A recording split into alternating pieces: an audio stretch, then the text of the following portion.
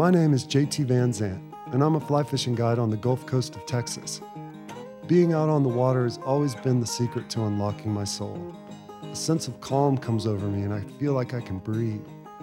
That feeling inspires deep thought and conversation with my clients.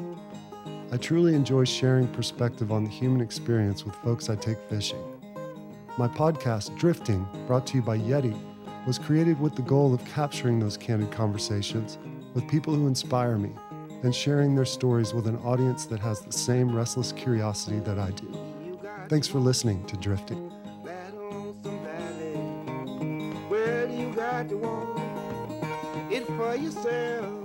My favorite time spent is outdoors hunting and fishing. There's no greater thrill than to stalk an animal in its natural environment. And specifically, fly fishing and bow hunting require this proximity to your prey. You must account for so many factors to be successful. It requires endless practice and time and dedication. And eventually, if you love it, it becomes a lifestyle you can't live without. Remi Warren has always lived that lifestyle. He's a professional hunter, writer, photographer, and host of multiple outdoor TV series. Remi has honed his skills as a top predator. He spent the majority of his life literally on foot, away from civilization, in the mountains bow hunting for deer and elk and sheep. Remi has taken his hunting missions to a new level by self-filming his adventures and capturing his prey and his hunt on camera, solo. It's so cool. I was stoked to talk to Remi about his vast experience in the mountains and how he balances that with life in society. He shared some incredible stories of life-threatening rescues in the backcountry, one time involving the woman he loves. What's so cool is Remi has forged a way to live out his passions as a hunter and mountaineer by sharing with his audience the intensity of each of his hunts. So I hear congratulations in order. You're getting married? Yep, getting married. How soon is that? April 4th, so very soon. Congratulations. Yeah, less than a month away. And how do you hunt 300 days a year and find a woman and maintain a relationship? That seems impossible. I can barely hold on to mine. Yeah, it fishing is, much less than that. It is nearly impossible. I've kind of structured my life a little bit different in the last few years, so I'm not gone as much as I used to be. Only 250 days in the wild. Yeah. Right on. Yeah. But for me, it's cutting back. For her, it's like, that's still a lot. Is it true that you saved her from being lost at one point? Yeah. Is that how you guys met? No, it's not how we met. I knew her before that. Oh, okay. So I was kind of thinking maybe just unbeknownst to you, that was the reason you'd been out there all that time, like wilderness hunter / rescuer of fair maidens. Well, yeah, it is kind of a story like that. What happened? She was...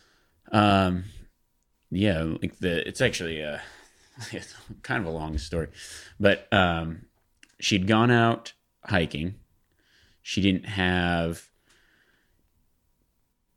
she wasn't feeling good. Like she hadn't been sleeping. So she just thought, I'm just going to go for a hike, clear my head kind of thing. And during that time, she's training for marathons. She runs a lot. So going long distances is not a problem. But I think being sick, going out, she just had no water, nothing. And it's high desert. So those canyons get super hot in the daytime. And she just went up the trail, probably, I don't know, some kind of heat stroke, something, wakes up with no clue where she is. And at least she had the sense to stay put. Because you go, I have no clue where to go. Did you glass her? Did you see her? How'd you come across her?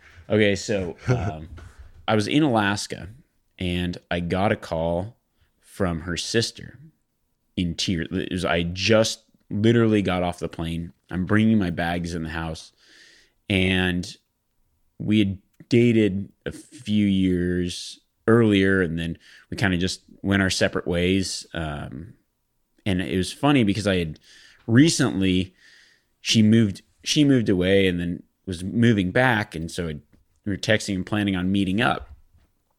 And I get back from Alaska, and I get a text from her, or a call from her sister. And her sister was crying and asked if I'd seen or heard anything of where she might be, and I had no clue what was going on. She said they found her vehicle at a trailhead and they haven't seen her, and they don't know where she is, and they'd been searching. And so I called my brother and my best friend, and honestly, I was like pretty tore up about it. That's a serious It's danger a very in that serious neck thing. of the woods. Happens It all is, the time. yeah, it does. A lot of people don't realize Nevada has more public land than anywhere in the lower 48. It's the majority of it is public land. There's Reno, Vegas, Elko, Winnemucca. Vegas is 8-hour drive from Reno. It's a very big expanse of places with nothing around. And every year people get lost out there. The desert doesn't get enough credit for its intricacy, right? You drive through it on a freeway and it just looks like a postcard, but there's canyons and forests down in crevasses. And people don't realize the amount of mountain ranges that are in Nevada. Has more independent mountain ranges than any other state. It's actually the most mountainous state. And you think, you just think it's flat. No, there's mountain ranges, because the way that the high, we call it high desert, because you might be at 7 to up to 13,000 feet there. Right. So, but it doesn't get a lot of rainfall, but it'll get the snow in the wintertime. That's mostly, it's the water source that you get is from snowpack. And in the summer, it'll be hot during the day and could drop down to 30 degrees at night, especially early in the summer or late in the summer. You knew the trouble she was in. Yeah, you know definitely. It like the back of your hand. Yeah, and the scary part for me was having known that they had a Black Hawk helicopter out there looking and were unable to find her. And so when my brother and my friend Joe, we got in the vehicle together. I mean, literally just dropped everything we were doing, jumped in the vehicle, and started driving out there. It was about 2 hours away from where we live. And we got some of the reports. There's obviously like Facebook and other things. And the reports were she didn't have anything with her. And that they looked and hadn't found. They sent the dogs up, and the dogs had run up and then back to the vehicle multiple times. So they were under the assumption that and then there was reports of a vehicle with Mexico plates leaving the area. So they were under the impression that she'd gone up, come back, and could have possibly been taken. And so when I got there, some of the people were like, they don't normally let people into a search area. They're like, no, this guy knows what he's doing. But it was almost on dark. And I was in that place where I pretty much packed up my bag and said, I'm not coming back till I find her. And my brother and everyone, okay, if I have to search through the night, I don't care. Like, I can't just sit here. I'm not going to be able to sit here. Yeah, twiddle your thumbs when you know the places to go and look. Exactly. So I thought, well, we're going to get up. We're going to get some vantages, even if we're looking at nighttime. And I also thought, all right, they've looked for almost 2 days now and with no success. I'm not going to listen to any recommendations, if that makes sense. Right. The playbook's out the window. Yeah, the playbook's out the window. Whatever was going on before didn't work. Not that it was wrong. It's just, it wasn't working. And the tracking skills go into play and all that kind of stuff. Yeah. So my thought was the helicopter is running in the middle of the day, but even if you in the middle of the day are probably going to be in some kind of shade or who knows what kind of condition, you just don't know. You also don't know going into it, am I going to find a dead body? Is this going to be unresolved forever? There's a lot going through your mind. It's a very heavy, experience. And unknowingly you had prepared your whole life. Exactly. For this search. Yeah. It was one of those things that I took the experience of it a lot like I go on a hunt, but the stakes were a lot higher. As far as when I go hunting, I might have a general plan, but I like to think that when I'm out there, I do what feels right. whether it's sometimes you go, I'm going to go over this rock this way, but I feel like I should go this way. And I try to follow that. So that's what I decided before on the drive out there, I'd said to myself, I'm going to do what feels right. I'm not going to let other decisions influence what I do. So by the time we got settled in, some of the search and rescue guys took us up, showed us where the dogs had gone. Okay. I said, just drive me as far up this canyon as you can go. Because they were saying like, well, how far might she go? I said, your radius could be 15 miles. And we'd hiked all over the place before, never once on a trail. So being off the trail wouldn't have been an issue. So we went up, and I talked to one of the search and rescue people and asked them about possibly getting infrared, a FLIR system, because I thought that would be our best opportunity. However, what happens in the desert is the rocks get real hot in the day. So they hold that heat because it's volcanic type rock. So you need to use it 3 or 4 hours after dark, once almost midnight time. Once the heat dissipates off the rock, then you're able to distinguish animals or other things with that infrared. Otherwise, it just all looks the same. And you like to think that infrared stuff, you can just see. It's very hard to actually find things with that infrared. But it's a lot easier than not being able to see. It was a moonless night. There was no light out. I had a little handheld spotlight and a headlamp. So I just thought, it's starting to get dark now. And I see this spot, and I think this is where I would walk. So I just started walking up it. And I'm hiking up, and it's this big basin. It's got like a ridge, multiple canyons in it, lots of cliffs. So your thought is, okay, did she fall off a cliff?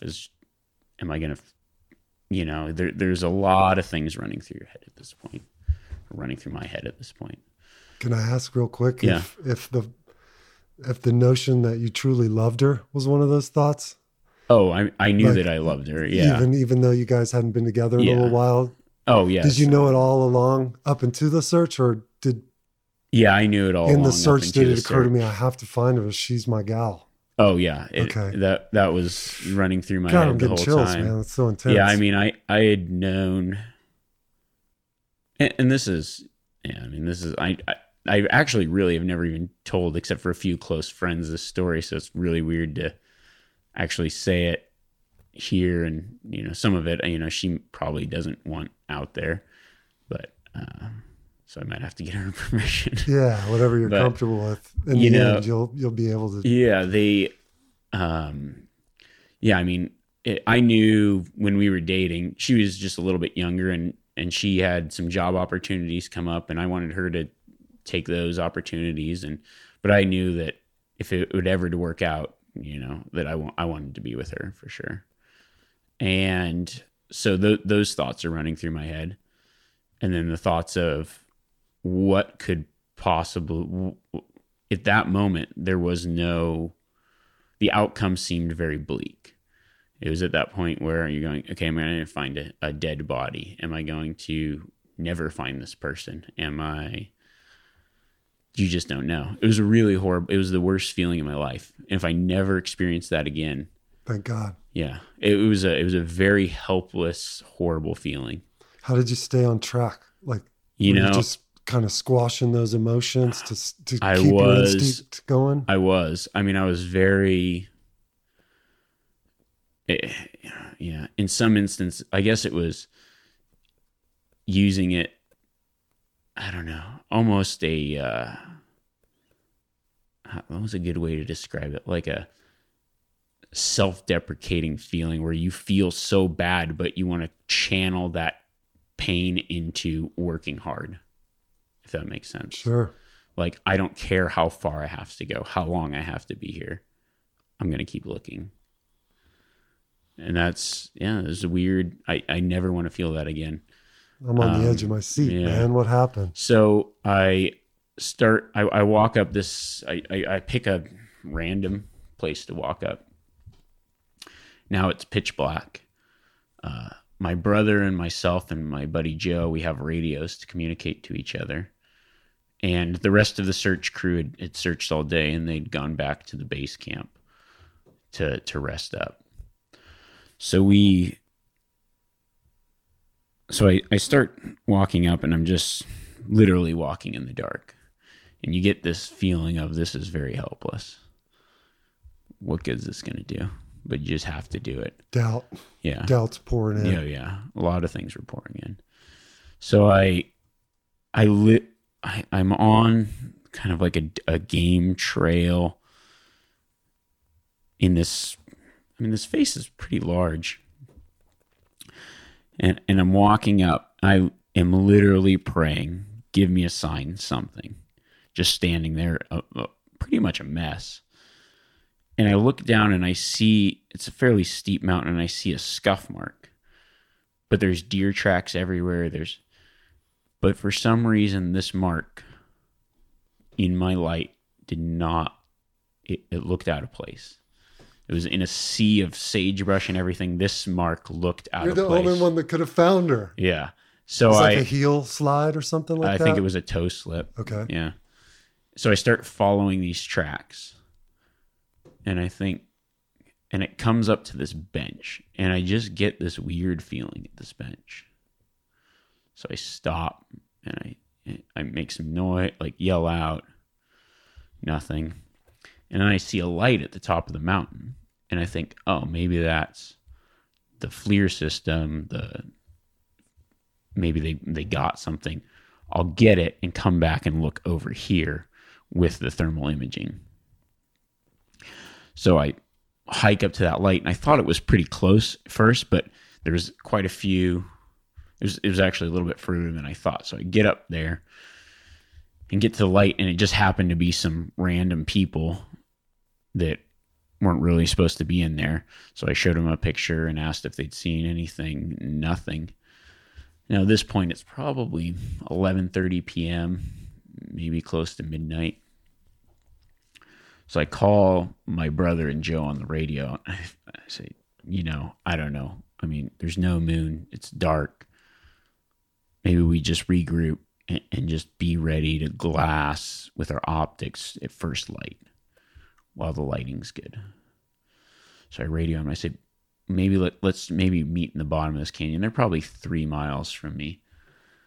And they go, okay. You're like we kind of 6 hours in at this point. Yeah, probably. So you're starting at dusk, right? Yeah, we started about dusk. Yeah, and then about 5 or 6 hours in, and I think, I just had this feeling back. I called him. I said, let's reconvene, but I got to go check out this spot again.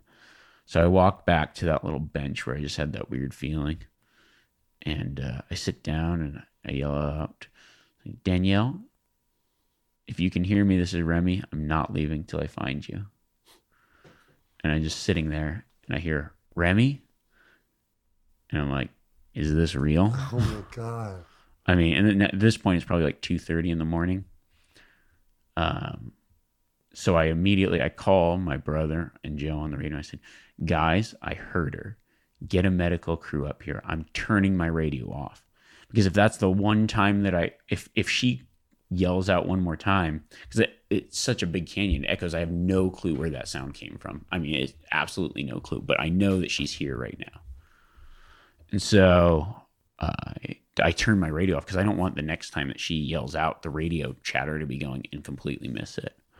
Because I knew that before it got dark, I surveyed the area and got a really good mental picture of what was around. I knew across from me was a bunch of big cliffs. So I thought, well, maybe that's where, So I shut my radio off, and I yell out again and again and again, and nothing back. And then I start to move I kind of just picked a direction, started to move, but I wanted to move fast but quiet, because if I heard, almost like I was stalking a deer in that moment where you just have to move quick and listen or it not be heard, just so I could hear if I hear something. How your skills came into play in this situation. And then so I yelled out again, And then I heard, I'm right here. And I flip on my light, and she was 300 yards below me, right in that same area where I had that feeling. Super steep? Super steep, yeah. Very steep. What condition was she in? Definitely confused. I mean, because when I got down to her, you know, you almost want to just like give her a hug, but she was very scared. Didn't really, it's like, do you know who I am? I think so. Do you know who you are? It's like, what's your name? Just basic, like, first responder questions. Not really, like, I don't know. Very, very out of it. Which I think was a combination of so many things that you don't even, until you've been in that situation, you hear the stories of people, like they get lost on a snowmobile and then they find them dead in the snow with no clothes on. You know what I'm saying? Very confused. Very confused. It's a very weird experience that I was very unfamiliar with. Exertion and sleep deprivation combined. Exactly. And I think, yeah, it's the sleep deprivation, the combination of the heat and the no water and the multiple days out there. You don't even know. I think the people don't even know if the person rescuing them is real. And so I think that it was just a very like crazy, and you know, I've been out there enough to have heard these kind of stories and things like that. So I was prepared to, you know, just help get her out of there. I guess. Yeah.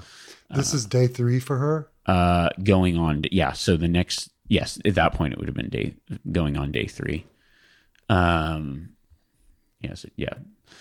And then, so I now called my brother, and it turned my light on like a beacon flashing thing so they could find me. And, you know, just tried to comfort her, singing her some songs that, you know, try to get. What was the response from just full elation? Yeah. For everyone involved in the search. And kind of a disbelief a little bit. Yeah. Needle in a haystack. Yeah. You found your girl. Yeah. And so I called my brother, and then Joe ran down.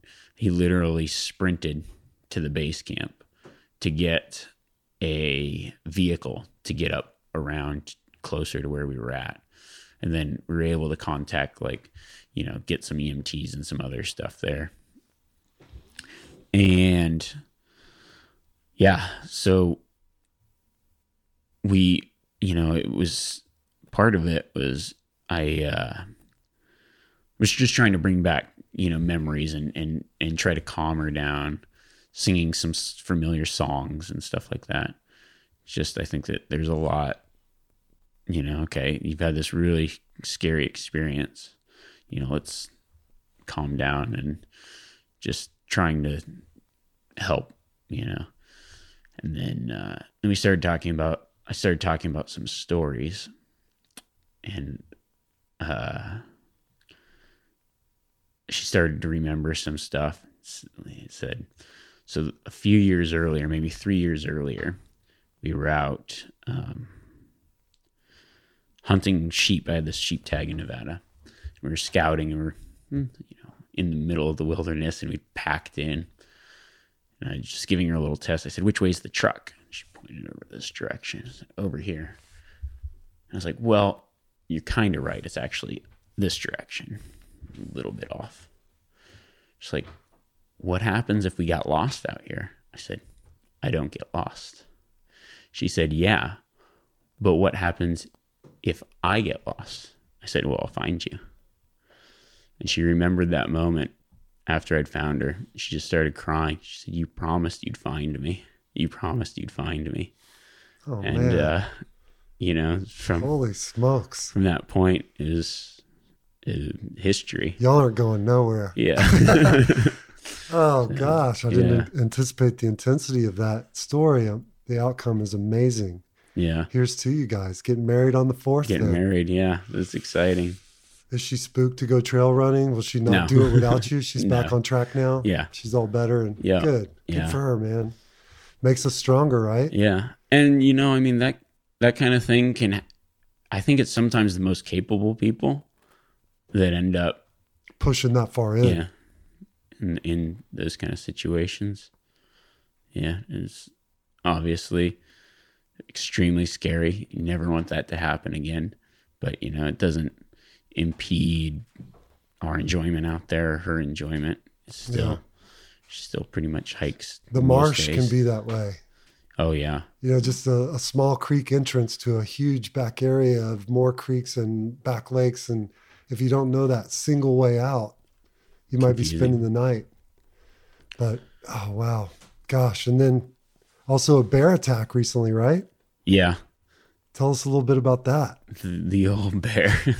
Bringing out all the heavy hitting story. Why not, man? Yeah. The bear attack, I've had to tell that story a lot in recent times. I think bear attacks are just something that capture people's interest. Yeah. But I wouldn't say that the bear attack is in my life of experiences. The bear attack is in it, but it's just a side story, I feel like. Yeah. If that makes sense. People might think that that's strange. No, to me, it seems just like something that's bound to happen with the amount of time you spend in the wilderness. And that's the way I see it. It was an intense experience, but it wasn't something that I think was as bad as they picture it. Right. If that makes sense. Yeah, well, it doesn't dominate your story, even a chapter. Right. It's just a tale you've experienced. Yeah. I've packed around in BC fishing for steelhead with the mace, and I think that outdoorsmen almost welcome that experience to scratch it off the list until it happens. And that's exactly it. But the thing is that's one of those, every time you're hiking around in that, you visualize it. So it was that visualization that you knew was coming at some point happening. And it's a hell of a lot scarier when it happens than what you think. Because you think it's going to be bad. And I'll do this, and this. Yeah, none of that happens. It's the circumstances, and you can never be too prepared. That's what I learned about it. We got lucky.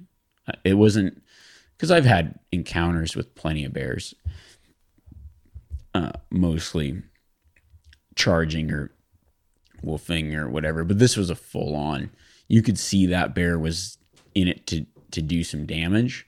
And the scary part for me was how many times, how fast it happened, how real it was, and then thinking about all of the times that I've been in that similar place or area by myself, and I wouldn't have made it. And that was that was really the scary part, is just thinking about the times that you probably could have been in that same situation and how helpless you are in that situation. Accepting our vulnerability. Yeah, and very vulnerable.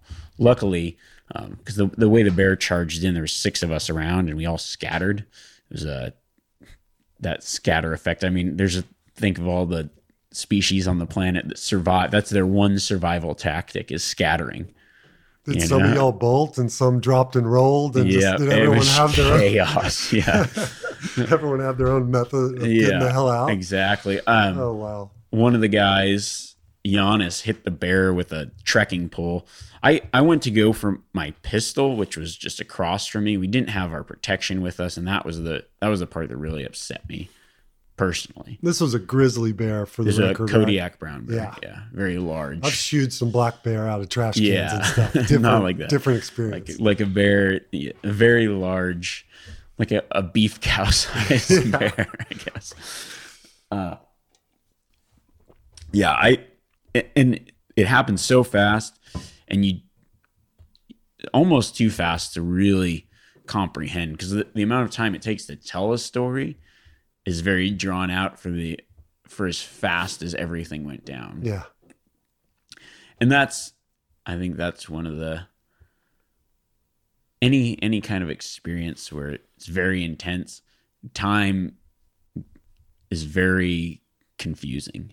Certain things feel longer and some things feel faster. It's a very weird experience. I feel like everything happens fast, but in slow motion, that makes sense. It does. It does. Did the bear stick around or did? Yeah. So he came in, I went for the gun. I did some kind of juke move. I, in my like not very spatially awareness, thought that scared the bear away when I didn't realize the guy behind me hit it with a trekking pole. You know? That's going to work. Yeah. And then it was just mass confusion, people yelling. And at some point the bear spun around. Someone was somehow on the bear's back. I thought that he had that person because I just saw like a person and a bear and it was crazy.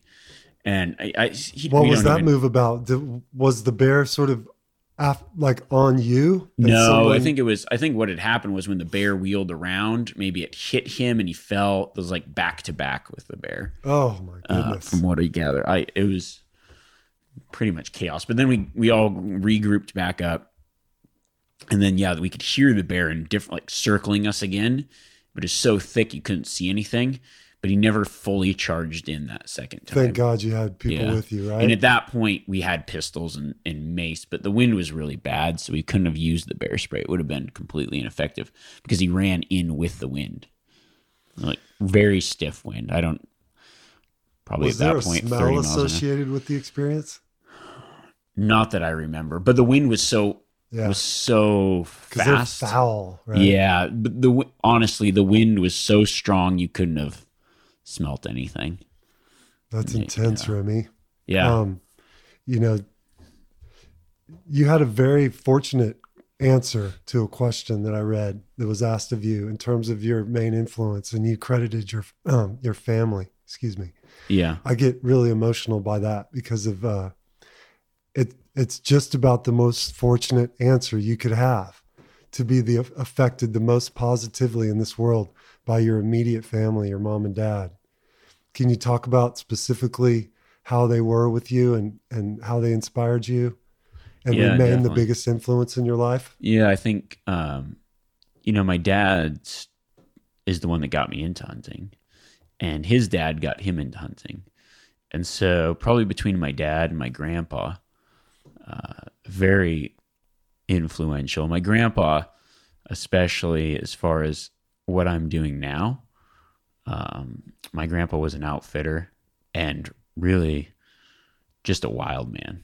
I mean, if you think I have stories, he has some of the best stories you would ever hear in your life. But that he lived his life like that. And I think in a lot of ways, all myself and my brothers have taken after him in some fashion,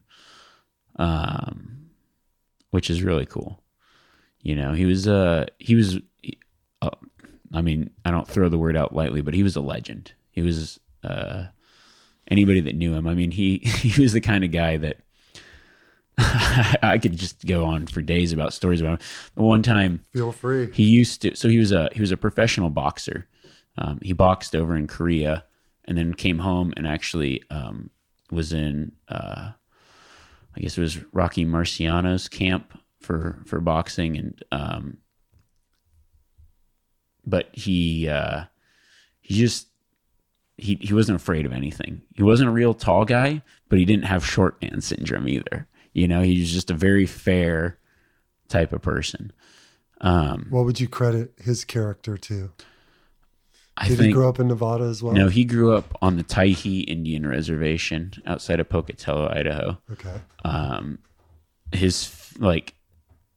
They ended up there because I guess 2 generations back, his grandparents were actually Ute translators that came over, and then they, I don't know, they were translators, and then they came over and then just remained there. He had a fairly tough upbringing. He worked since he was a little kid and in the fields. His name was Smut. but he never went by his given name. He only went by Smut because he's like a fairly light, he was like a little white kid that lived on the reservation and worked in the wheat fields. And so every time he would come home, he would be covered in the wheat top, which is called Smut, so they would call him Smutty because he was like a little white kid covered in white dust every day. So they always called him Smutty. That's great. And it stuck. And so so he, for his entire life, he went by the name Smut. Do you think he had to scrap with Indian kids? Or did boxing just come natural based on his... No, I think boxing came natural. I think it was one of those things that he got into. I can't even remember exactly how he got into it. His brother or his cousin was a famous boxer named Gene Fulmer, and they did a lot of like gym work and stuff in Idaho there. So there were influences. Yeah, he had a lot of influences. Him into the boxing. Yeah, and I think when he got into the service, he thought, "Oh, I'm pretty good at punching people. I think I can make a living out of this." Oh man, yeah, an outdoorsman. Yeah, all the while there wasn't really a separation with that generation. No, I mean, maybe if you were born in New York City, right, in early 1900s, but otherwise, like getting food was just part of the game. Yeah, hunting was just something you did, and later on, it was something that he really loved to do. He actually would go up and work for an outfitter in the Selway Wilderness, packing in pack strings, and then it ended up later in life kind of quitting his job, moving up there, and becoming an outfitter. And then before or shortly after I was born, he had sold his outfitting business. But that always had appealed to me.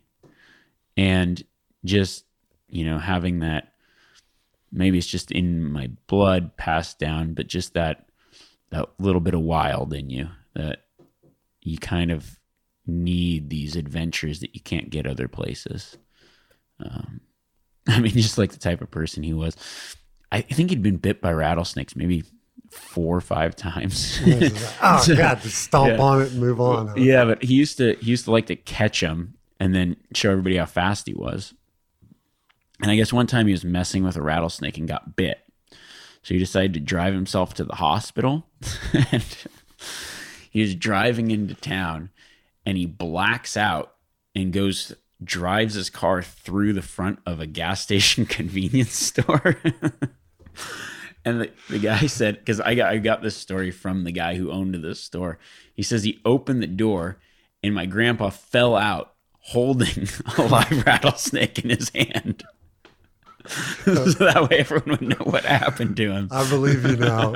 Quite the character. Quite the character. It's just like that kind of stuff constantly. The type of man without we would never have built this nation. Yeah, just a tough guy. But he also cared a lot about people as well. When I think about cowboys, at least from my early Texas references, they were the most compassionate people there were because they had that intimate knowledge of animals. Yeah. You know what I mean? It's like versus someone who doesn't interact with animals but has a picture of how nice they are or whatever. It's just not reality. Like cowboys have to saw off the horns and birth calves. And I would always see my granddad nursing a little baby calf whose mother had died or something and the next day kind of, prodding it onto a truck for sale. Right. It exists hand in hand, that compassion, love for the outdoors. And that's fascinating. How about your old man? Yeah. He got me into hunting and I just was obsessed with it. I think maybe it's just my personality type, but your earliest memory. Yeah. I mean, there's pictures of me in a backpack by a river where I'm in my mom's backpack and they'd packed in and I was a baby and they were sleeping in a wall tent on a straw floor. It was like, that was normal to me. It's what I liked, and fishing especially. I think a lot of people that hunt start out fishing. I was so hooked on fishing. I mean, I just wanted to fish every way that I could. I think I started fly fishing probably when I was 7 or 8. And I don't even think I was just so into fishing that my dad was like, oh, a friend of his fly fished. And I'd just go out there and I would practice every day. I would fish because we lived right on a little lake there. So I'd just go fishing every day. Just loved to fish. And then that also translated into hunting as well. I'd go bird hunting with my dad, and when he'd get a deer tag, and I was just enamored with it and just eaten up with not just hunting, but just the whole everything outdoors as far as that went. Do you think he had a deliberate plan, like in terms of getting you into it? You think he had a strategy, or is it just what you guys did? It was just what we did. And I honestly think that because he would hunt with his brother a little bit, but it was weird.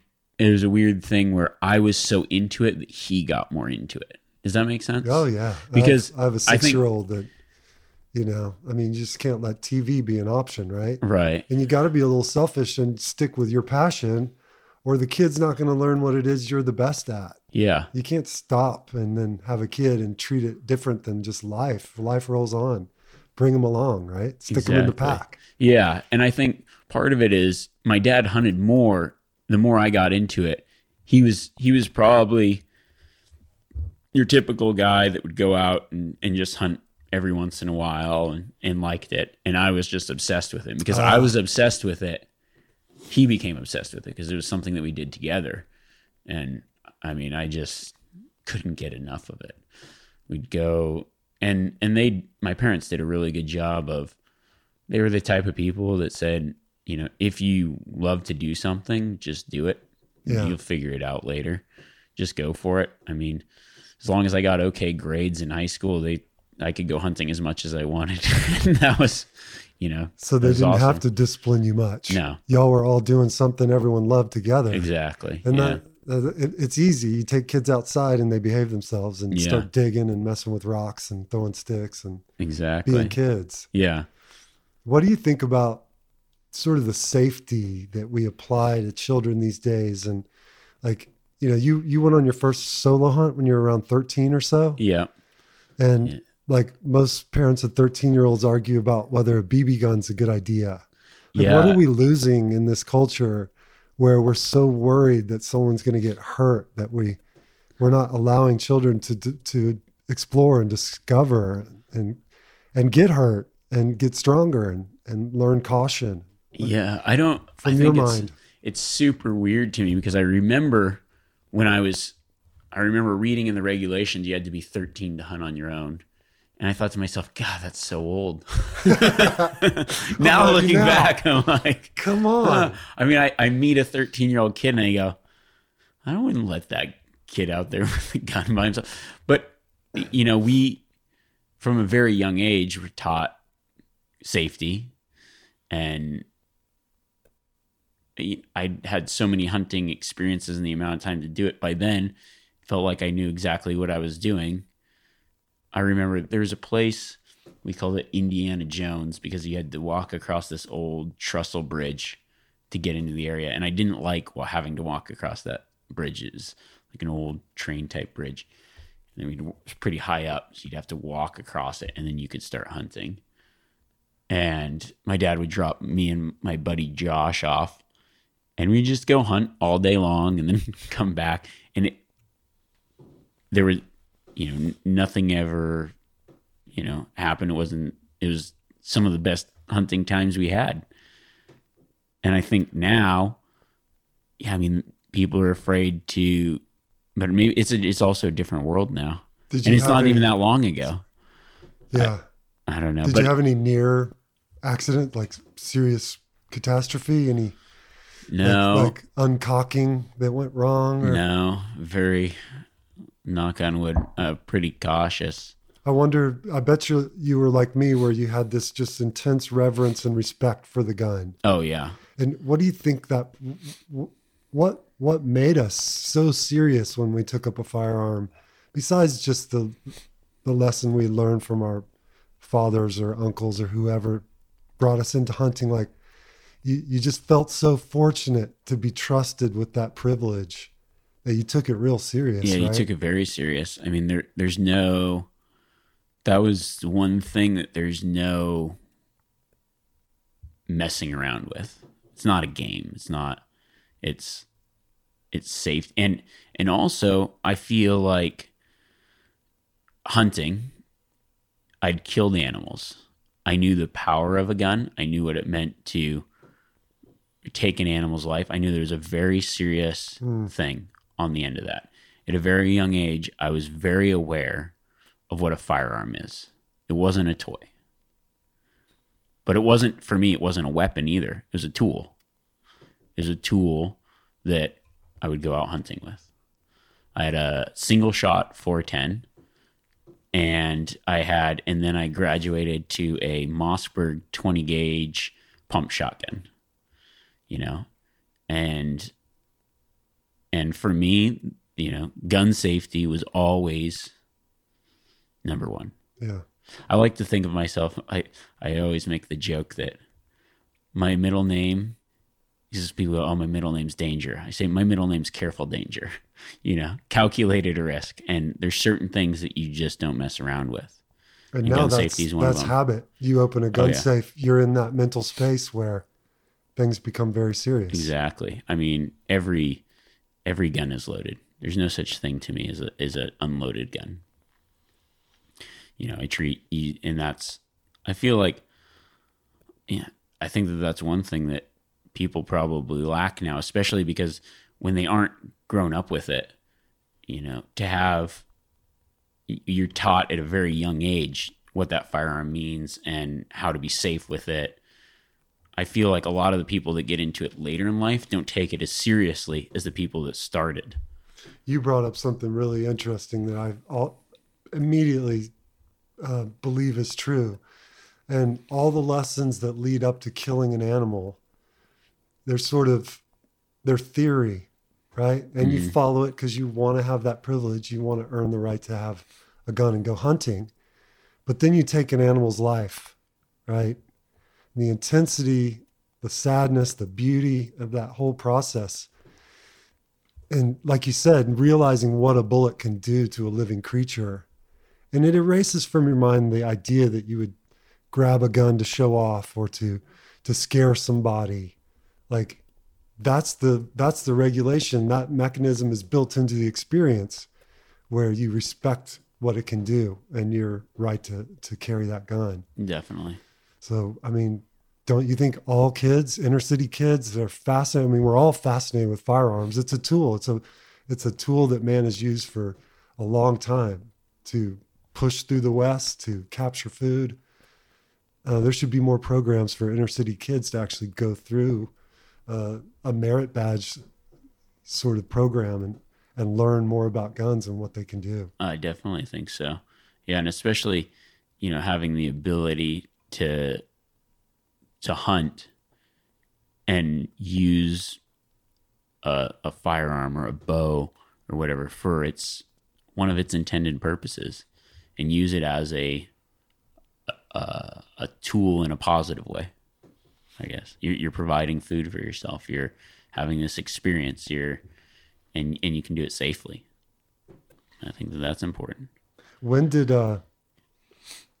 learning to process and break down an animal and the cuisine come in? Was that always a part of your family's experience when you were a kid? No. I hate to say it, but my family was terrible at cooking game meat. Horrible at it. There's a few things that I just, because I was so into it, I dove into myself. One of them was archery, and I then got my dad into it, and duck hunting as well. When you live in the desert, duck hunting isn't a big thing, but I'd seen pictures and read books. I was big on learning anything I could about hunting. I mean, I'd read every hunting magazine cover to cover 2 or 3 times a year. I would keep them by my bed, read them every night, any book on hunting. There wasn't as much information then as there is now, but I would try to learn different styles of hunting and then get into it.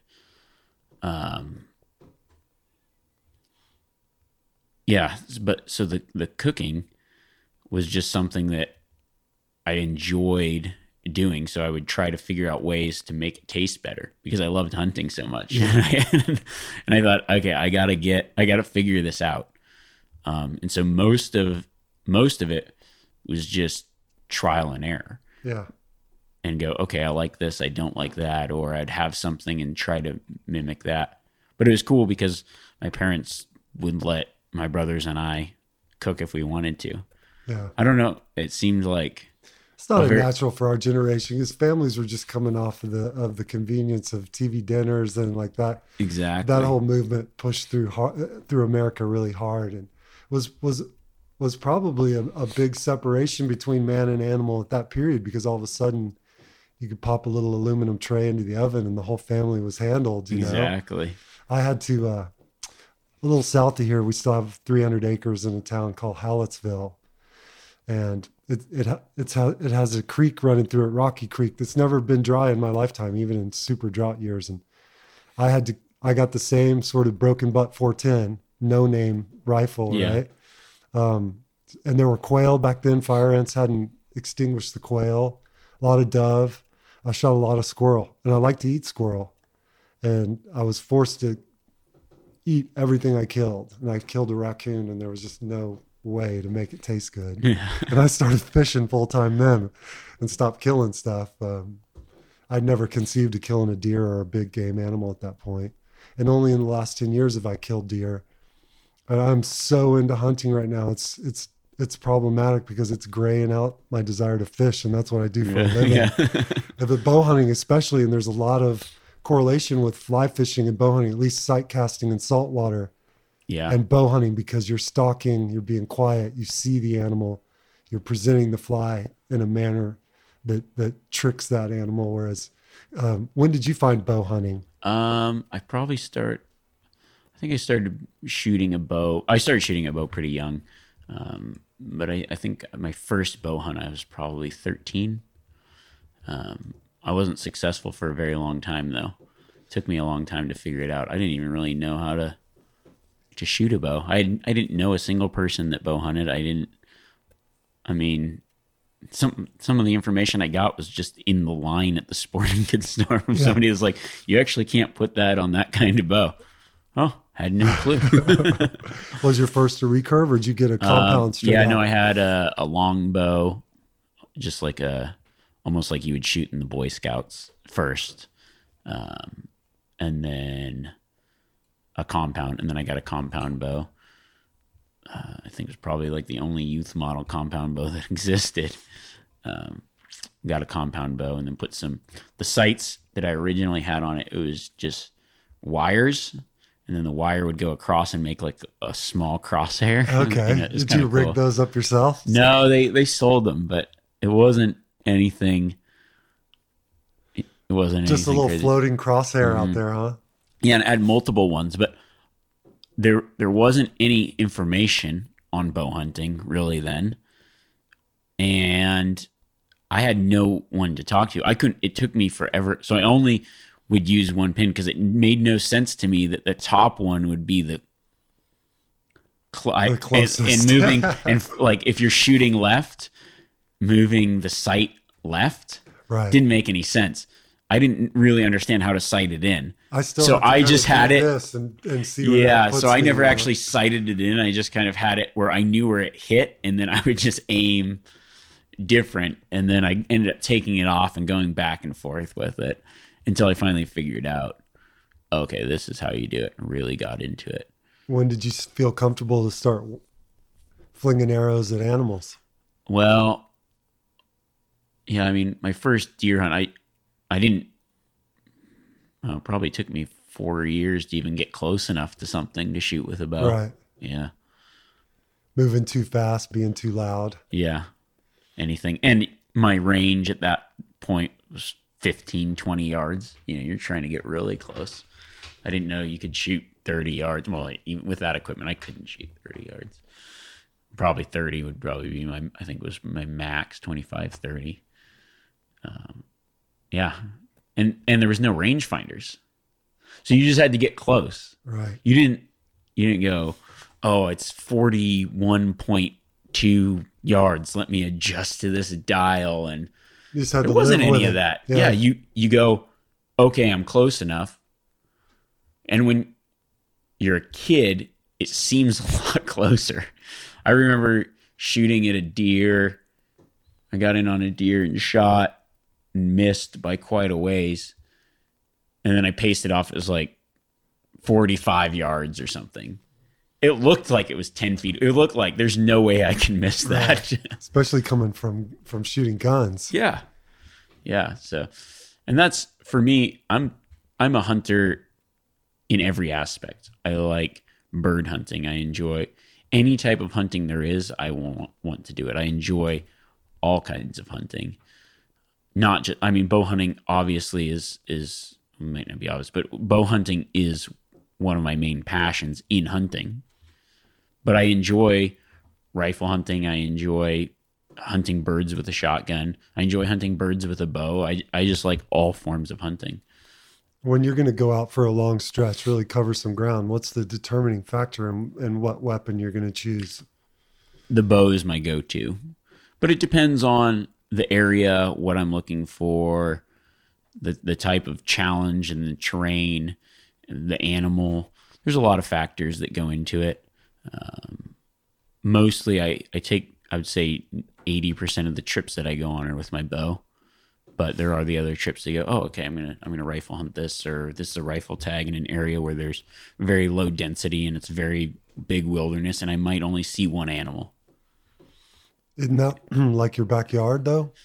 What was that? In Nevada, didn't you just kind of describe the conditions there? Yeah, or even places in Montana and Idaho, general areas that you have a general tag and you go, okay, it's October, it's a hard time of year to find animals. Right. They're really hidden, and you go into an area that's low density, but you aren't going to see any people. And you go, okay, I might get one opportunity. Let's not piss in the wind. Right. I'm going to be walking for days. Exactly. I'll take a rifle. And then there's other times where you go, okay, I'm taking a bow because it would be too easy with a rifle. Yeah. And I go for me, it's about the experience. And I've always been the type of person that I just loved hunting. So as much as I could hunt, I would. That meant that I would pass up animals until the last day of the season to shoot something because I wanted to be out there hunting every day. Because if I just shot it on the first day, then I'm done hunting. And that observation as well as, pulling the trigger or letting your arrow go, just getting yourself in proximity to animals is a very exciting thing. It is. And you gain more skills the more you're out there, not the more you're successful. It's more about time in the field for me. You could be a very successful hunter, but every year you go out and you shoot the first buck you see. You're not a very skilled hunter, probably. Because you haven't spent the time to acquire the necessary skills. So for me, I wanted to be out there more and more and more. And over the course of being out there a lot, I feel like I gained a lot of skills many other people may not have gained, or skills at least for myself. It's not that type of, oh, I'm the best at this. No, it's not about that. For me, it's about I gained experience and skills where I've seen enough things happen that I can kind of direct my decisions on how I proceed. And I feel like very connected to everything around me when I'm out there. It's like a light switch turns on. And with that comes a lot of things. One of them that's very important to me is self-reliance. I know that when I go out there, I'll be okay. And that it's a very empowering feeling. And I think that people, I actually suggest it for a lot of people because I think that there's, in our world today, a lot of problems arise because we are not self-reliant. We don't feel capable in our surroundings and in our scenarios, whatever it may be.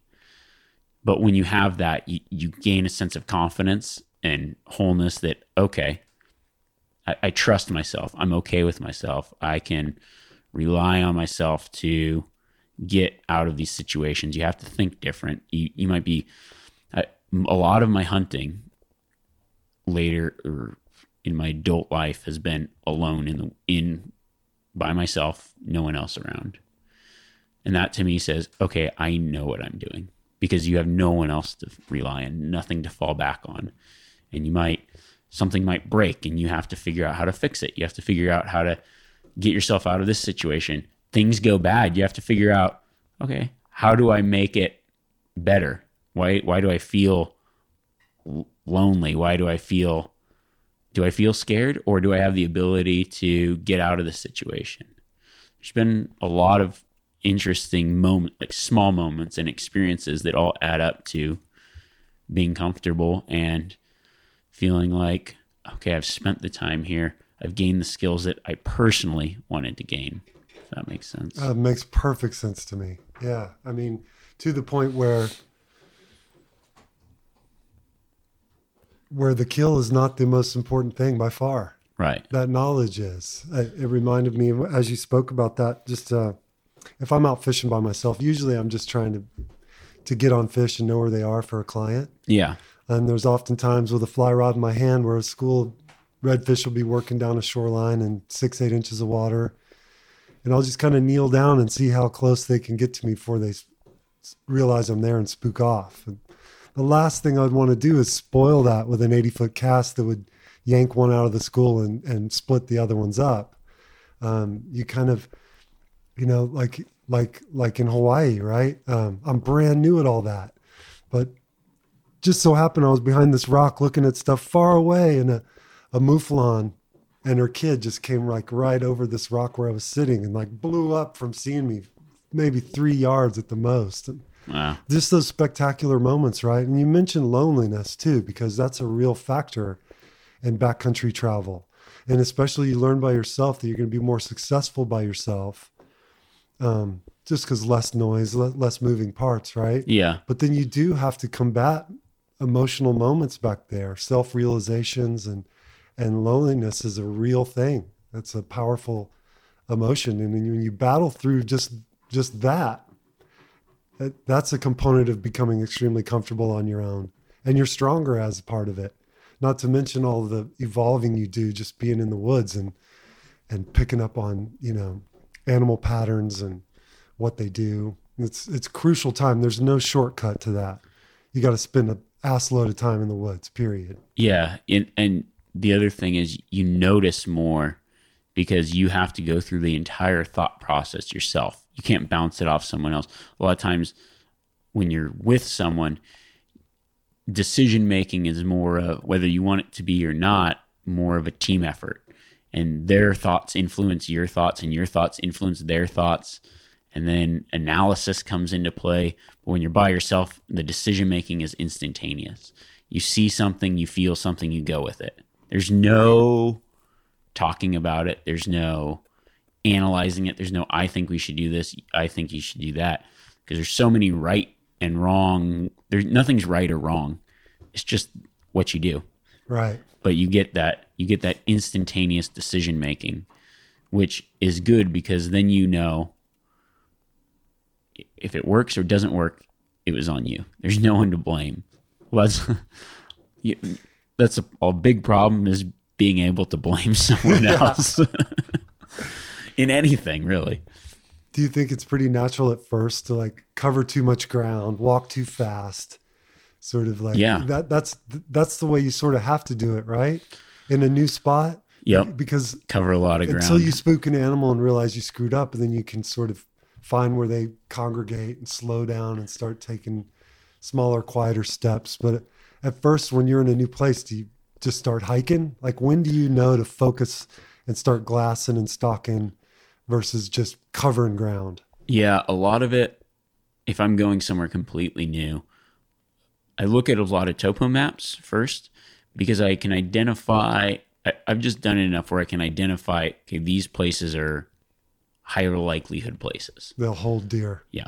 Because if you look at say you're deer hunting, 90% of the deer country has no deer, and 10% of it has 90% of the deer. It's just like fishing. Yeah. There's certain places they like, and there's certain places, and those two places might almost look identical. So you almost have to decide, what is it about that place? A lot of times it's the shape and orientation of the hill. Certain plants grow in certain places. And other times that's just where they go. Some species, they just have an area they like, and that's just, who knows why. But I try to find places, store places in my mind of, this is in this area, the animals liked this. And then when I translate that into other places that I go, I start looking for those things. And then I narrow it down. But when I'm in a brand new area, I start by covering a lot of ground, looking, and then finding concentrations and things that look good to me. You go, okay, yep, I could see this. And then I start picking things apart, narrowing down. But I also, I think the most important thing, say you're getting into hunting, and now you would be good at this. This wouldn't be news to you because with flats fishing, I would imagine it's very similar. But I see it all the time because I get to guide people, and you get to see everything that they do wrong, and you go, okay. But the way people walk in the woods, most people walk looking down at the ground. I've never been able to figure that out. You know how to walk. You let your feet feel the ground, then you're quiet, and your head is always up, looking, moving, glancing, gazing, because you miss so much walking looking down. I look out. You let your peripheral vision guide where you're going. You can stop and look down, but when you're walking, you're always looking up, because those are the times that you notice things that other people don't notice. Oh, that deer jumped away. You can save yourself a lot of heartache and mistakes by walking with your head up. And I'll go hunting with someone, and you can immediately tell by the way that they walk and the way that they look around whether they know what they're doing and have done it a lot or not. It's very interesting. Can you elaborate on the right way to place your feet, how to move? Yeah, I generally walk with on the front of my feet, the top of my feet, and then roll the foot down. And it's just how I've developed how to walk for myself. Almost like, think about, you're in a house, everybody's asleep, and you need to sneak to the kitchen. Perfect. Yeah, perfect. But you can run in that same type of footfall. I actually started doing that. There was I don't know, there's just like a lot of little things that influence you. I remember I was probably only 13 years old. I read a book called Joe and Me. It's just like a book about a guy that took a kid that kind of had a rough upbringing and taught him fishing and hunting in the outdoors. And there's a little part in that book where the guy snuck up on him super quiet. And that stuck out to me because I thought, that's a cool thought to not be heard while walking around. And so I just would pretty much every day, I was a very strange kid if you haven't realized. No, I'd pretty much every day You're on the right practice track, me. walking quiet. There was quail near my parents' house, and I would take my little bow and just stalk around and walk quiet and run quiet and try to just be quiet. Yeah. And that's a skill that could take years to get good at. To be a top predator that we are. Yeah. Doesn't come totally naturally. It doesn't. You have to hone that. Yeah, it takes practice, and then it just becomes things that you do. And there's just little nuances of all that kind of stuff. Now, in the grand scheme of things, you'd probably be fine not doing that. But that's just what I like. That's what I've adapted to. That's all I want to do, man. Be, you know? Gosh darn it, I'm 50. Where's this been all my life? I'm crawling around the dirt trying to be quiet. I'm in this spot where now I'm getting close to them, but I find myself in no position to draw or lift my head. They're like on to me. I'm close enough to make a kill, but now I can't sort of sit up. I put myself in a bad position. Ultimately, I didn't have a plan in terms of being 40 yards or 25 yards. Now, if I even lift my ball cap out of the dirt, I'm nailed. A lot of it comes with like planning and foresight. A lot of people stalk to the animal, not stalk to the place to shoot an animal. That's right. So you have to think of everything. Before I go and stalk in, I know where I want to get to. Now, there's obviously certain times where, okay, that didn't work. The animal moved, things happen. But you're constantly pre-planning, playing. It's like a chess game. You go 2 steps ahead and try to account for, you don't know the move that the other player is going to make. But you want to, every time, think 2 steps ahead, think 2 steps ahead. And the other thing is, a lot of times, what happens, you get close and you start to get excited, right? And then your decision making becomes clouded, right? And your movement, shake? Yeah, I still get, if I didn't get excited, I wouldn't do it. That's the drug, right? It is. It's the most exciting thing in the world. It is very exciting, and those moments are very clear. But when you start to get excited, then your movement starts to get excited. If you've ever gone and stalked in on something that you aren't, and you don't have a bow with you, it's like you can get away with anything. Have you ever noticed that? Yeah. You can, because you go, okay, I'm here, and then sometimes you can sit up and the animals will just be around you and not care. It's because you aren't making those quick, threatening movements that come with excitement. So sometimes you get in and you just chill out. You just relax. It's just like that. Well, do you spear? You were mentioning that you do a little bit of spearfishing. Just picking up on that. I've done some Hawaiian sling stuff. Yeah, and that goes actually way back to some Baja days in the early 2000s. I want to do it all on a daily basis. Like, yeah, there's no time for anything else. It's crazy. But when I started trying to spearfish, I would just get too excited and I could never get close to the fish. And then as you calm down, the fish, right? Yeah, as you calm down and move slow and there's a way you can move that's non-threatening, because animals see movement all the time. It's certain movement that they don't like, and over time you kind of learn those rhythmic movements, a way you walk. There's people that can walk and it looks like the animal knows and goes, that's a predator coming at me.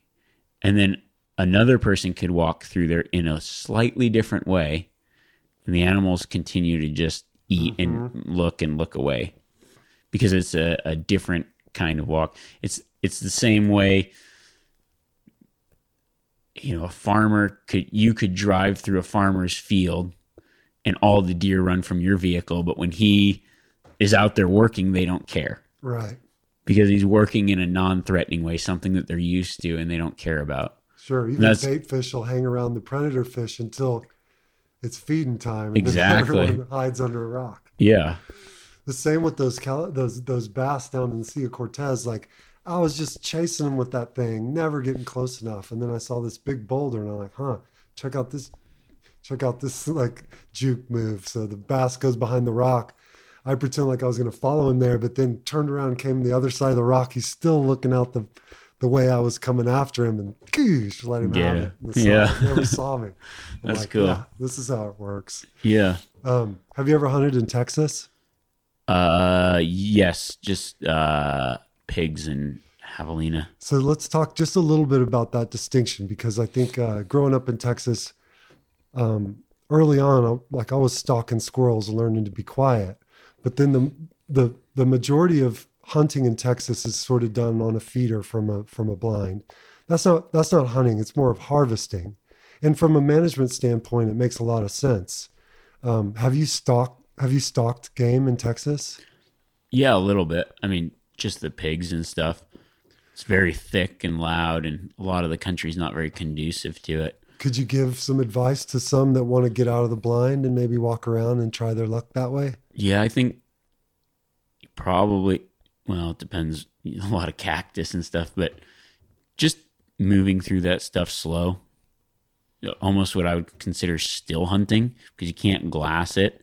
You find trails and other things, and you might be surprised if you move slow and look. You have to you could be in and only be able to see 5 or 6 feet. You still want to use your binoculars and look at everything, because you can see through the different layers of it, and then you move slowly through that, and that can actually be pretty effective.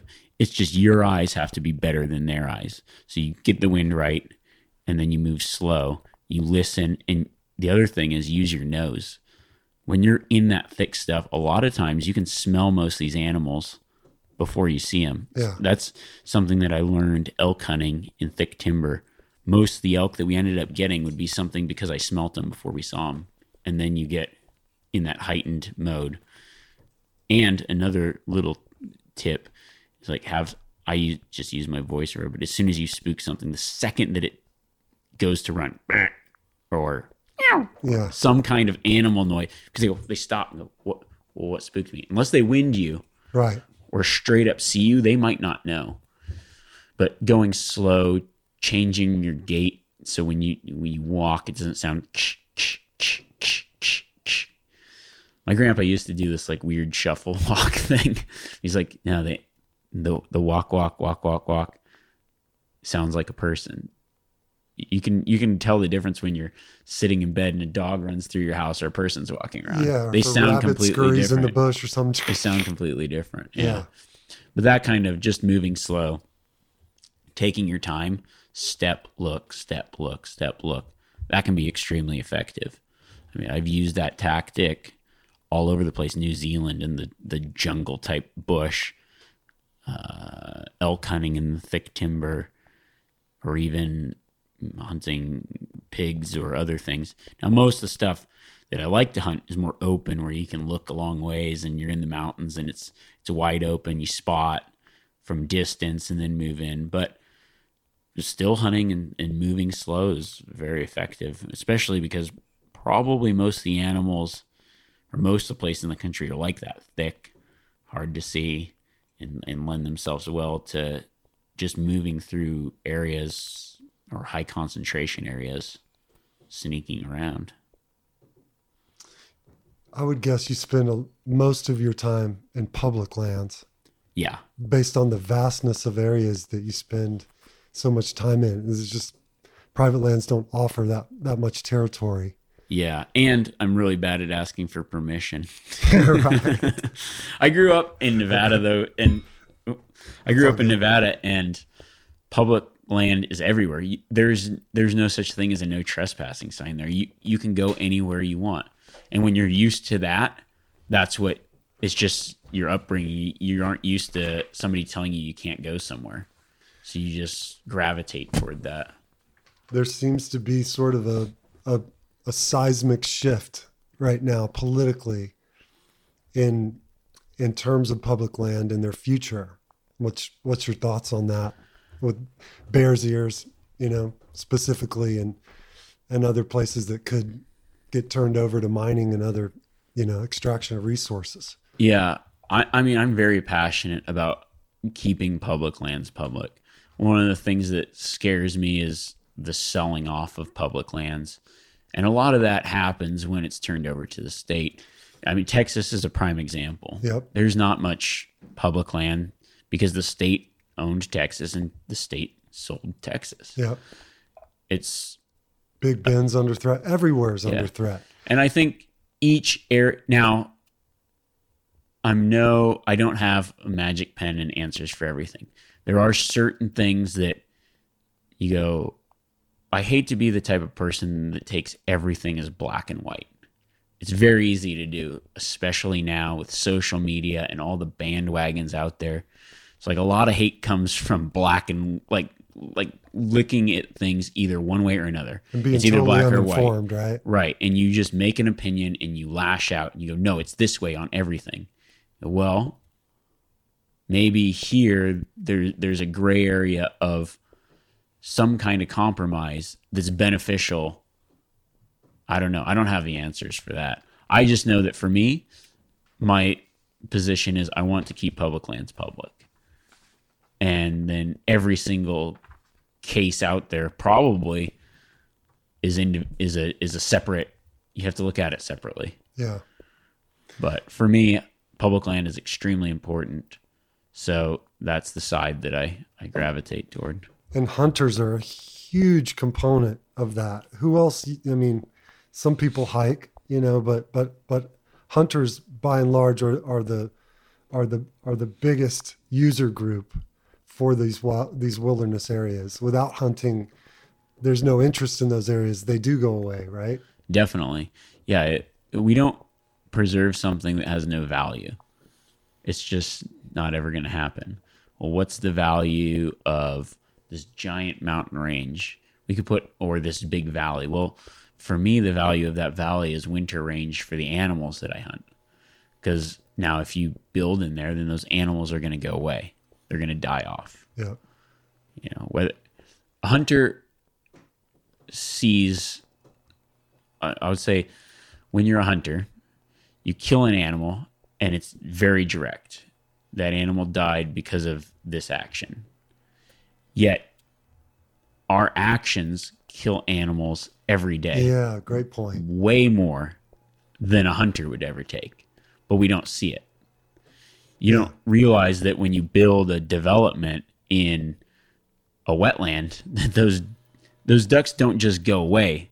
They stop being as productive, their numbers dwindle, and it's a chain reaction. Yeah, they have to compete suffer. in greater numbers for scarce resources. Correct, in other and areas. move to different areas. They lose nesting grounds. Same with mule deer, winter range, and I've talked about this a lot in a lot of places, but we've negatively affected the environment to a way that we have to be stewards and managers of it. There's no notion or no circumstance where you can say, "Oh, well, let's just leave it how it was. Let nature take care of nature." That's not an option. Idealistic, but not realistic. It's not realistic. It can never be as it was. That's absolutely right. I mean, we've severely altered the landscape in a way that we have to continue altering the landscape. We've already made a mess of things. Now we have to be good stewards of what we've made a mess of. And it's a weird thought, but I like to take the approach of or pose the question, can we leave the world better than we found it? Is that possible? Is it? I don't know. What do you think? There's a lot of fascinating and very hopeful, things going on out there right now. I think that you can, in some instances, make it better than you found it, but you can never make it how it was 100 years ago. Yeah. I mean, it's just different. You could look at one species and say, well, that species is doing better, but then you can look at a native grass species that is no longer around. Making it better than it ever was for me would mean that everyone comes together on a realistic approach that works and uses rationale versus political divide to get stuff done. Yeah, a lot of common sense can go a long ways. For me, I like to take a scientific approach to wildlife management and other types of management, whereas a lot of emotion gets mixed into it. And when human emotion is translated to something like a balance of nature that's absent of human emotion, and then you're interjecting decisions based on emotion, it just doesn't work. Yeah. It falls short of the goals, and then unfortunately a lot of things suffer. And that's no way to make things better. You've spent some time in Africa, and there's probably no greater example, right? Because people are literally just trying to eat. They're trying to meet their primary needs. Right. And in areas where you've got generational hunters, right, that are trackers, that are as good as anyone on the planet at what they do. And then you take sort of a stereotypical liberal stance as an American against killing these animals. And what you don't realize is that you're depriving those communities not only of their livelihood, but you're taking away from them the things that they're the best at doing and love to do. And ultimately that turns into cattle land, right? I mean, the animals die regardless. So, the hunting as a form of exploitation is the best form of preservation because it's the least damaging to that area in terms of keeping it going, keeping those people at work, keeping those animals alive.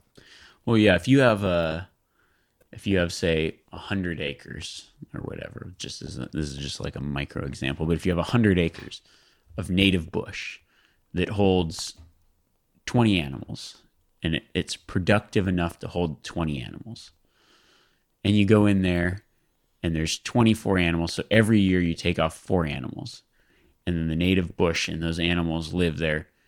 Now then someone comes in and says, no, you can't take those 4 animals, but you own that land. And you go, well, I was making money on those 4 animals.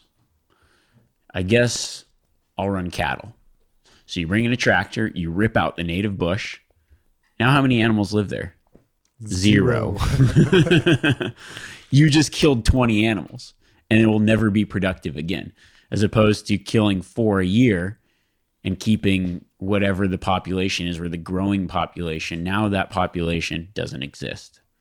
You've extincted that micropopulation on that piece of land. That's reality, folks. Yeah. And as painful as that might seem, that's where we're at. Yeah. Extinction doesn't come from hunting.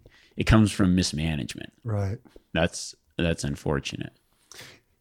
You know, I mean, gosh, we live in such an increased urbanized society, so far removed from our forefathers. Given that trend, what's your outlook on hunting in the future, its relevance, its acceptability, even palpability moving forward? I heard that rifle hunting is on the decline, but bow hunting is on a steep incline. Is that true? It was, for sure. I don't know. I haven't looked at the statistics probably recently. I think that I could see that being true. I know that I've heard different stats on bow hunting becoming more popular, which is good for hunting in general. I think the biggest threat to hunting is hunters sometimes.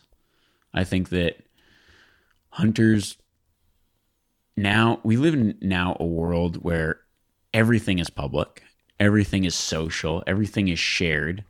And sometimes hunters can be divisive amongst other hunters. Oh, bow hunting's on the rise. I'm a bow hunter. Oh, you're a rifle hunter? No, you're bad. You don't do right. How? So you're saying that you just become, in that instance, in my opinion, an anti-hunter. You're harming hunting as a general, because you're now allowing emotion, or your personal emotions, to dictate your decisions and the way that you interact and the way that you push things forward. So, in my opinion, the continued success of hunting and other things isn't decided by people that hunt. It's decided by the decision makers out there, the majority of the people in the middle that neither hunt nor don't hunt. And depending on how they view it is whether it continues, because it's a privilege. It's not a right. Right. And for that privilege to continue, I think hunters in general need to come together and say, what are we putting out there to these decision makers? And how can we self-police? What a lot of people don't understand is the history of hunters self-policing is over 100 years old. Organizations set up codes of ethics. When you go through a hunter's safety course, most of that is on a code of ethics. Now, the trouble is that we live in a very selfish society now. And with selfishness, a lot of times ethics are thrown out the window. And you go, if something's legal, is it right? Not always. There are times when something might not be legal and doing the opposite would be right. But for hunting, we've always been a community that self-polices, and in recent times, we've gotten away from that. And that is the biggest threat, getting away from the self-policing, feeling entitled, feeling selfish. When you feel entitled about something, you make the wrong moves. You feel bold and brazen to just do something that harms it in general. Yeah, I've been trying to go just personally on a route where perhaps an unnecessary behavior of my own could have a negative consequence on someone else's experience. Right? Yeah. Like sometimes intentional, sometimes unintentional, but being mindful that we all have the same privilege to that resource. it's just critical to keep that in mind. The it can roll for a second while I get my thoughts. That's awesome, Remi. That's good shit, man. All right, coming back, like one of the most inspiring things about your Insta feed to me are the recipes. Oh yeah. Because otherwise, I mean, shooting an animal and standing over this dead thing is not the end game, right? Right. Like taking that animal, sharing that with the community, preparing it to the best way you know how. That's where the real beauty kicks in, isn't it? And then how is it to eat a wonderful meal that you serve to your loved ones, your friends, that you stocked and brought from field to table? I mean, that is an incredible experience. Unlike going to the best restaurant in New York City is not as fine as correctly preparing, striving to make the best preparation of game that you brought. I've always felt that you value things in life that you work for. If you've ever been hunting, you know that it's not that easy. Now, when you are successful, you take value in that. You know where that animal came from, but you also know this elk might have taken me 10 days to find and kill. And then I had to pack it out of the mountains. And then I had to bring it home. Just because the hunt's over doesn't mean that the work's over. Now I have to butcher it or even take it to a butcher and then pay for it to be butchered. But either way, a lot of work goes into it. Now it's a package in my freezer. And then when I pull that out, I look at it and go, wow, I've put a lot into this. So I value it more. I'm going to spend more time, and I want other people to see the value in it as well. So I try to cook things in a way that is good. And you go, wow, this is awesome. Somebody that says, I have plenty of friends that may have not eaten wild game or had it and didn't like it. And then they come over and they go, this is good. It's yeah, it is good because you put the time into a preparation of it. You want it to be good. So that's something that I'm very passionate about. But I think a lot of hunters are good at cooking because they take value in it. They take pride in it. It's something that they're providing, and they want to continue providing it through from the beginning to the end. They're a part of that process. It's and there might be some that aren't, but I think that they have that desire to want to know, okay, how can I make this better? So I'm always trying to, because pretty much all I eat is wild game meat. So I'm always finding ways to do something different with it. And that to me, I take a lot of pride in that. Something that's important to me. How long did it take you to arrive at the shank as your favorite cut? That's very French of you. Yeah. My name is Remi. Yeah. I don't know. I think one day, because I always thought, the shank, when anytime you get there, there's all these tendons and things. And then I thought, I really enjoy Basque food. It's a kind of a lot of lamb and other things. And it's very popular in Nevada because we have a very strong Basque culture there. So one of my favorite things to eat was lamb shank. I go, why can't I just do this with a deer? So I'll go somewhere, eat something, and go, I like that. Can I do? And I tried it and thought, that was surprisingly good. I had no clue that it would turn out like that because I didn't know anybody that cooked game shanks. It just wasn't a thing. So then I was like, well, man, there's only 4 of these shanks on an animal. Oh, now, so if I would guide someone and be like, hey, you going to keep that shank? Oh, yeah, take it. That's disgusting. Make ossobuco or whatever with it. I just, and because it was something surprising to me and knew that I liked it. And that process of cooking in the house and the smell from the kitchen that goes on all day because it's a slow cook. So you're just instead of like throwing a backstrap on hot fire for just a few minutes and it's done. I ran into a guy that wanted to give me the backstrap if he could have my front shoulder. And I was like, man, in Texas, I've never even seen anyone keep the front shoulder. So he's like, oh my God, watch this. So, and this was in Hawaii, right? Yeah. So he sort of filleted the brisket off the outside of the ribs, and it's paper thin. If you hold it up to the sky, there's holes in it, little streaks of fat, a little bit of red meat here and there. And then sort of proceeded downward as that flap fell over and deboned the front shoulder. and then sort of laid that big piece of meat out on a table.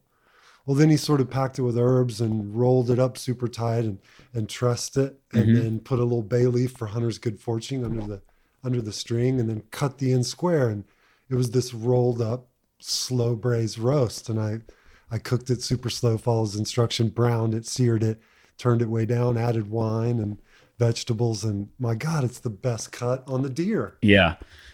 Well, they're so lean that you need if you're going to, I like to slow cook a lot of things. And I went to some like cooking class type thing, and the lady there was a very good chef. But she's like, there's no way to slow cook game because that's not true. Like, you can slow cook it, but those cuts with more connective tissue turn out better because they hold the moisture. Because there's no fat in the meat, so it dries out.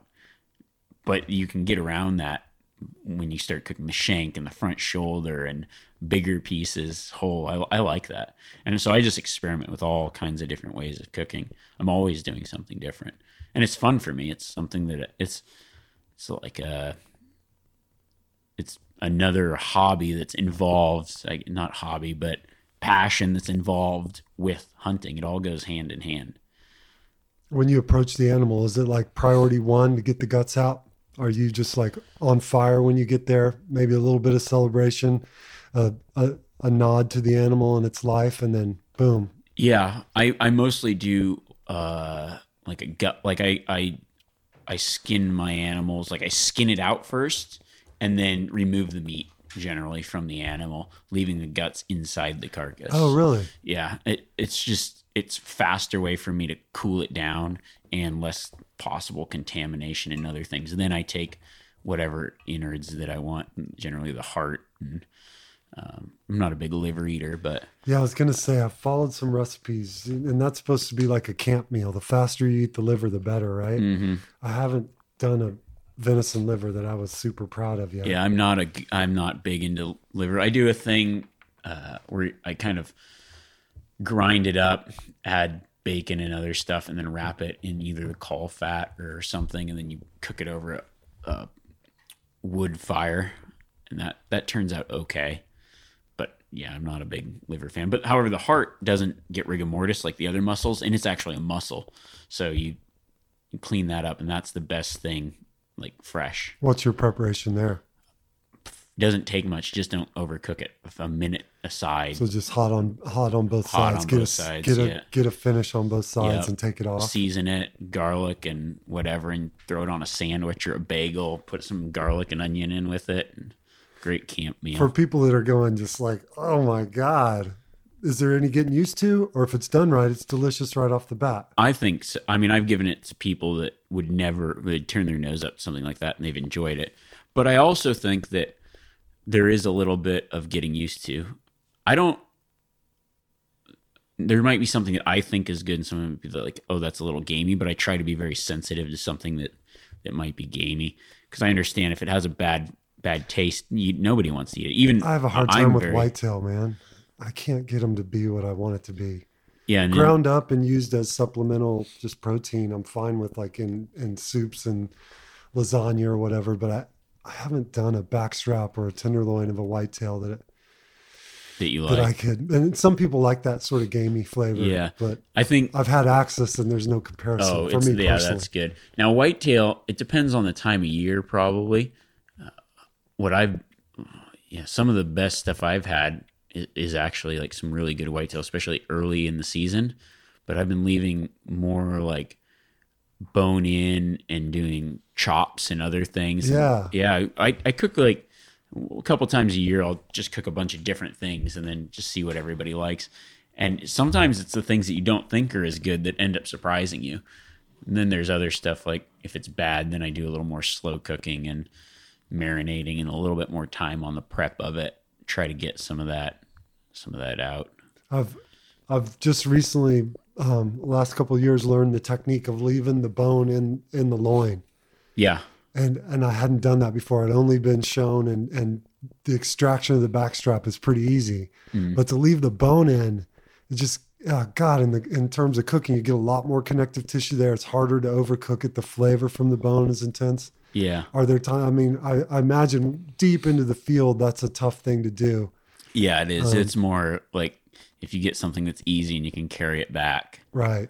Or small and light. Yeah. But for the most part, when you're packed in a long ways, you leave the bones on the mountain, or most of them. If you're in proximity, is that something that you go, hey, I don't have too far of a walk. I'm going to leave the ribs and the loin this time. Yeah, exactly.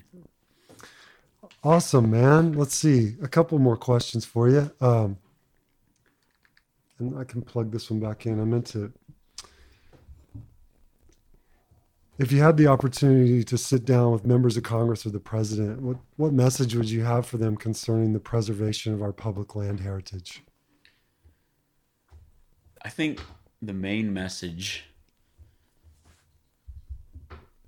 would be to just look at it as what it means to our future.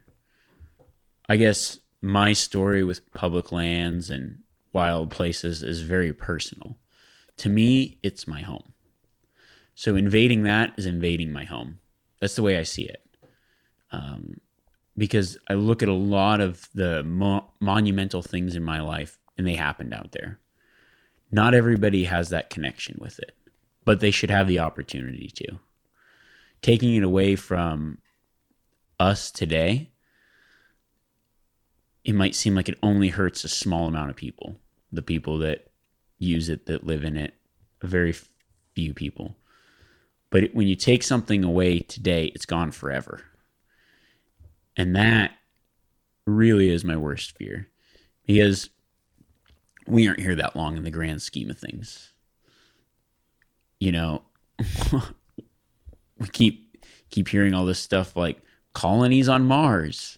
Yeah. And you start to think, we've been given a perfect Earth. Just a new place to put our trash, right? Yeah. Why don't we figure out how to live here and conserve what we have here?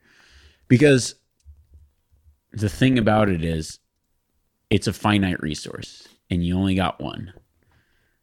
And I hope that generations from now can thank us, or they shouldn't even have to thank us for not taking away. It should just be there for them. I think that they should have the opportunities that we have and be able to enjoy those things. Because when that's all gone, I mean, what do we really have? That's a frightening thought. I get like a claustrophobic feeling having two young boys when I think of like the future of me showing them what's important to me and not being able to. It's petrifying. It is a scary thought. It's a scary thought that there wouldn't be these wild places, that we've come to a point where we don't need them anymore. That's a scary thought. The message is to get out there and use it. Yeah. Take your kids, other people's kids, load a bus full of kids, take them to your nearest national park.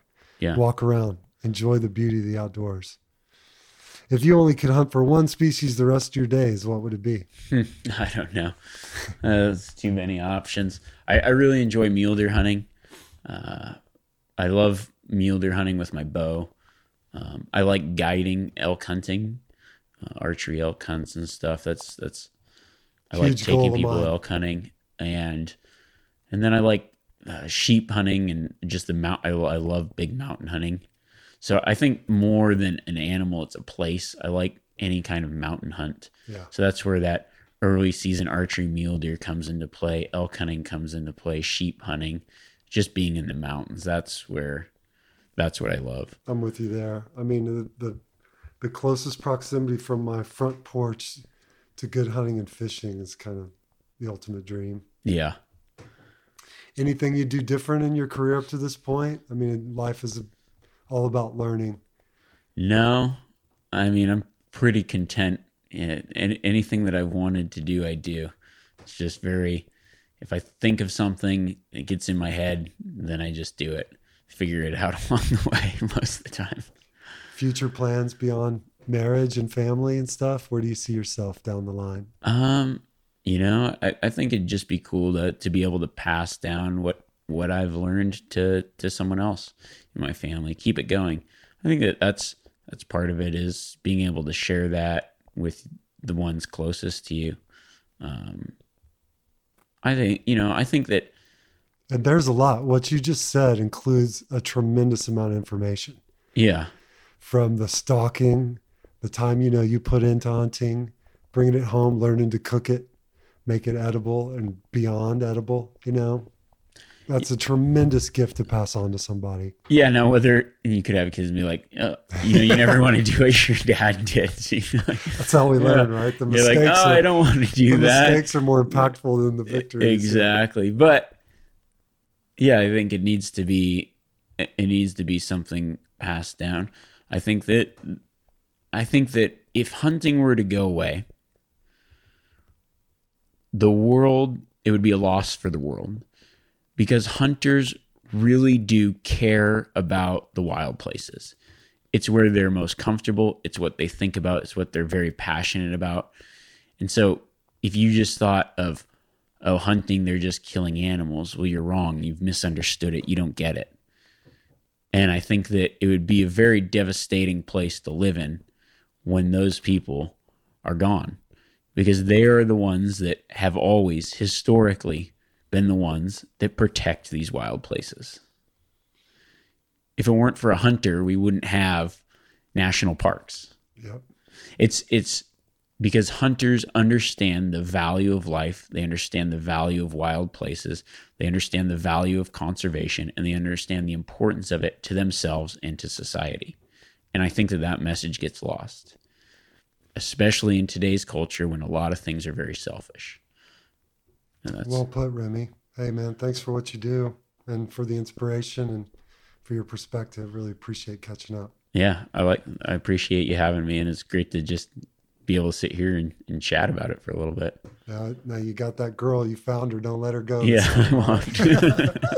Cheers, man. Thanks. Talk to you soon. Thanks again for listening to Drifting, presented by Yeti and hosted by me, JT Van Zandt.